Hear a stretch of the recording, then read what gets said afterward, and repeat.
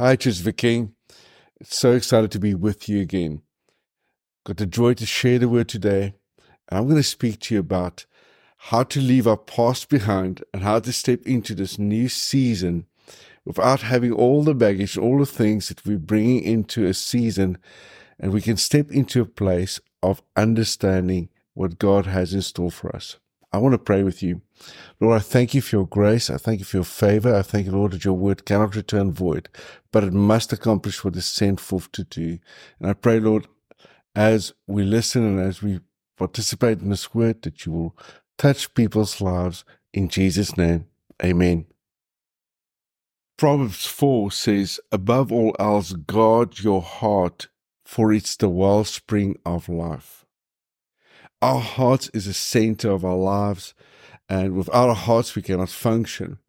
But our hearts incorporate our emotions, our spirit man, and our body man.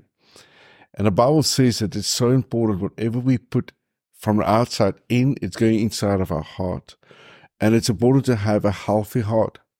So many times in our lives, we are affected by things that happen on the outside, positive, negative things. And we tend, when we are facing negative things, to forget the positive, forget about the breakthroughs that we had. A while ago, I was visiting one of my friend's churches, and he didn't know I'm going to be there, and we attended a Sunday morning service, and when he saw me, he just gave me a big hug. But he had a strong aftershave or cologne on him. And for that whole day, when I was driving, I smelled this same aftershave or cologne. Now can be positive or negative if I didn't like it, but I was very aware of this smell. In life, there's sometimes things that have specific smell or fragrance that affects our emotions, our lives. And I want to take you to a story of the disciples in Mark chapter 8. Now, many years ago, I was facing a tremendous mountain before me, and I was spending some time in the Word, and I was reading through this, and I don't know how to solve this problem. And when I started to read this Word, it started to make sense how the world outside is affecting my inside world, and it's affecting my faith. Now, in Mark chapter 8, you see the disciples just attended and came from the second multiplication of bread. And on their way to have some vacation, some time out, they met some Pharisees. And I want to read this to you in Mark 8:11-13. It says, and the Pharisees came out and began to argue with him, demanding from him a sign from heaven and to test him. Sighing deeply in his spirit, he said, why does this generation demand a sign? Truly I say to you, no sign will be given to this generation. And leaving them, he again embarked and went away to the other side.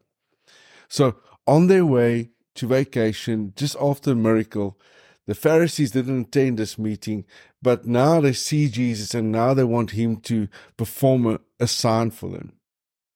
The disciples with Jesus on their way now to vacation are experiencing this. And some might have thought, Jesus, why don't you just do something? Maybe fry a tree, do something, zap one of them, just do something and show them there's a sign. But Jesus didn't want to participate with the Pharisees' unbelief. Now the disciples are tired, they're getting on a boat, they're going to have some vacation, and we read in verse 14-21 the following. And I'm going to read verse by verse and just break it up as we're going through this. In verse 14 it says, and the disciples had forgotten to take bread and did not have more than one loaf in a boat with them. I don't know how many times you've been to the grocery store, to the store, and you're supposed to buy bread. And when you come back home, you bought a lot of other things, but you forgot the bread. For one season, when I just got married to Celeste, she sent me to buy some cinnamon. And when I went for the spices, the ginger and the cinnamon literally looked the same. The boxes looked the same. And so I bought some ginger instead of cinnamon. So at one stage, we had a cupboard full of ginger and no cinnamon. And I remember many times going to the store and I forgot what I'm supposed to bring. The disciples forgot to bring bread, and they only had one loaf of bread. That just came from a multiplication where Jesus did a miracle around bread. And one bread between 13 of them might have been enough if they understood that Jesus is in the boat.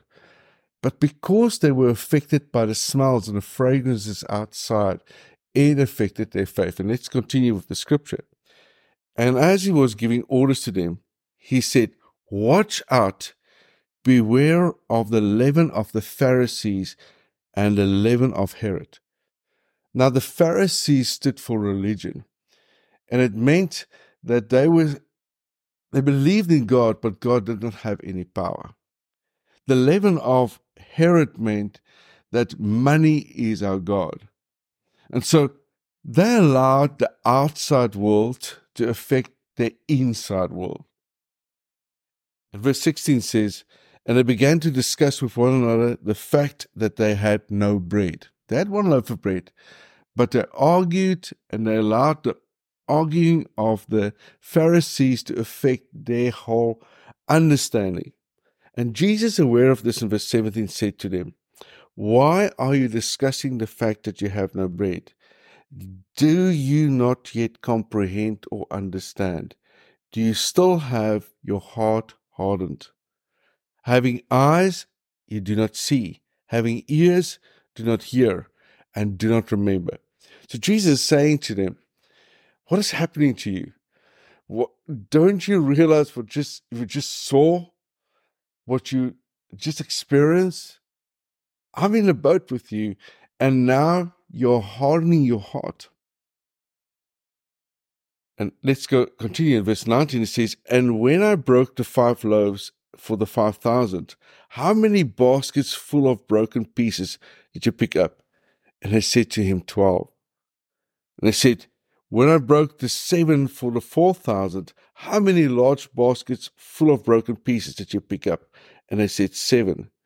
And Jesus said to them, "Do you not yet understand?" So many times we miss the miracle in the boat. We miss the fact that Jesus is in 2024 in our boat. Jesus is in the middle of our lives, and we miss the fact that how many times he has done miracles in our past life. Because of the fragrances, because of the things that we hear from the outside, it affects our heart.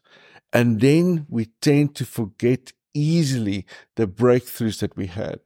If you're facing a tough time, there's things that you're dragging from the previous year into this year. You're facing these things and you look at your natural ability or your circumstances. Maybe if you look at your bank account or you look at your abilities towards your work or your body or your health, and you look at that, you might get discouraged. You might get discouraged because of the outside reports. And you will definitely forget that who is in your boat. When we go in the rest of the Lord, when we start to rest in Him, and we know that He is in our boat, He's in the middle of our lives, He's in our hearts, and we start to focus on Him, we realize that He is our bread. He's called the bread of life. He's called our provision. He's called our source.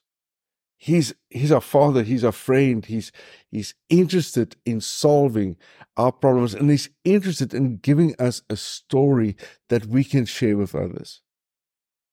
But because these disciples, going back to them, allowed the Pharisee, the religious spirit, to say, "Oh, we pray, but we don't believe that God has might and power to deliver us." Or, "Yes, we pray, but if we don't see it, we don't have it in our bank account, then we won't believe." And Jesus said to them, "Why do you harden your heart? Don't you yet understand?" They had the ability as disciples to see the greatest miracle and hear about the greatest miracle ever in their lives because Jesus was in their boat. Paul writes in Romans chapter 12, verse 2, that we should not become so well adjusted to our culture that we fit into it without even thinking. You see, it says, don't become so well adjusted to this culture, this world around us, that we fit into it with not thinking. Instead, fix your attention on God, and you'll be changed from the inside out. Readily recognize what He wants from you and quickly respond to it. And then this profound statement. Unlike the culture around you, always dragging you down to its level of immaturity, God brings the best out of you, develops well-formed maturity in you. So if the culture around us will bring us to a place of unbelief, bring us to a place that we harden our hearts, bring us to a place that we start to represent something that is not from inside. We don't represent the new changed life in Christ Jesus. How do we change this? Paul again writes in Ephesians 1, and he speaks to the Ephesians and he prays over them. And he prays this following thing in verse 18. He says, I pray that the eyes of your heart may be enlightened. I pray that your eyes of your heart may be enlightened. In the Hebrew culture, they believe that a heart has eyes, can see. And in a sense, it's so true, because when we are facing emotions and things from outside, it tends to us to protect our hearts, or tends us to stop of allowing things coming in, and our focus change. And Paul is praying for these Ephesians and praying for the church and says, I pray that your eyes of your heart may be enlightened, that you may see the miracle. And that's what Jesus was saying to his disciples in the boat. I pray, I want you to understand, and don't let the world around you squeeze you. Don't harden your hearts. You know, when Paul is praying for them, and this is my prayer for you today, he's praying three things for them. I pray that you will know what is the hope of his calling and the riches of his glory, of his inheritance in the saints, and what is the boundless greatness of his power towards us who believe. Three things. When we focus and we ask God to enlighten our hearts, and we ask Him to help us to discover the hope, the joy of why we are on earth, what is our purpose. And the second thing is to ask Him to show us what is our inheritance, what is the provision that He has for us. And thirdly, to understand the tremendous power and might that's inside of it. When we tap into that and the eyes of our heart start to open, we'll reach into the impossible and pull it into the possible. Paul again writes to the Colossians, and I love how it says in the Message. So if you are serious about this new resurrection life with Christ, act like it. Pursue the things over which Christ presides. Don't shuffle along, eyes to the ground, absorb the things right in front of you. Be alert on what is going on around Christ. I want to ask you today to be alert, to be aware, to trust God, to enlighten your heart, that you won't harden your heart, but you will allow in this year that you will have a soft heart before the Lord, that He can speak to you, that you will be able to remember the miracles He has done before, that you will be able to step into the new season, understanding that He has you in His hand. Paul says to them, remember, your old life is dead. Your new life, which is your real life, even though invisible to spectators, is with Christ in God. He is your life. Therefore, when the Word of God is so clear about this, is whatever is in our heart, we will start to speak about it. And I want to encourage you in this year to start to speak life, to start to partner with what God is doing, and trust God to see His heavenly realm entering your physical realm. I want to pray with you. And I'm going to trust God that we're going to see and experience miracles upon miracles, and we won't lose heart, but we will be encouraged in Him. In Jesus' name.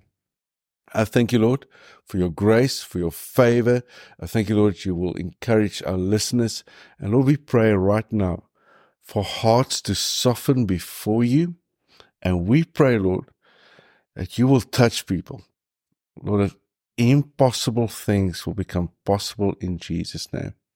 Therefore, Lord, I pray that each heart will be enlightened to see what's the hope of their calling, the inheritance of the riches in you, and the tremendous power that you release in and through their lives. In Jesus' name, amen.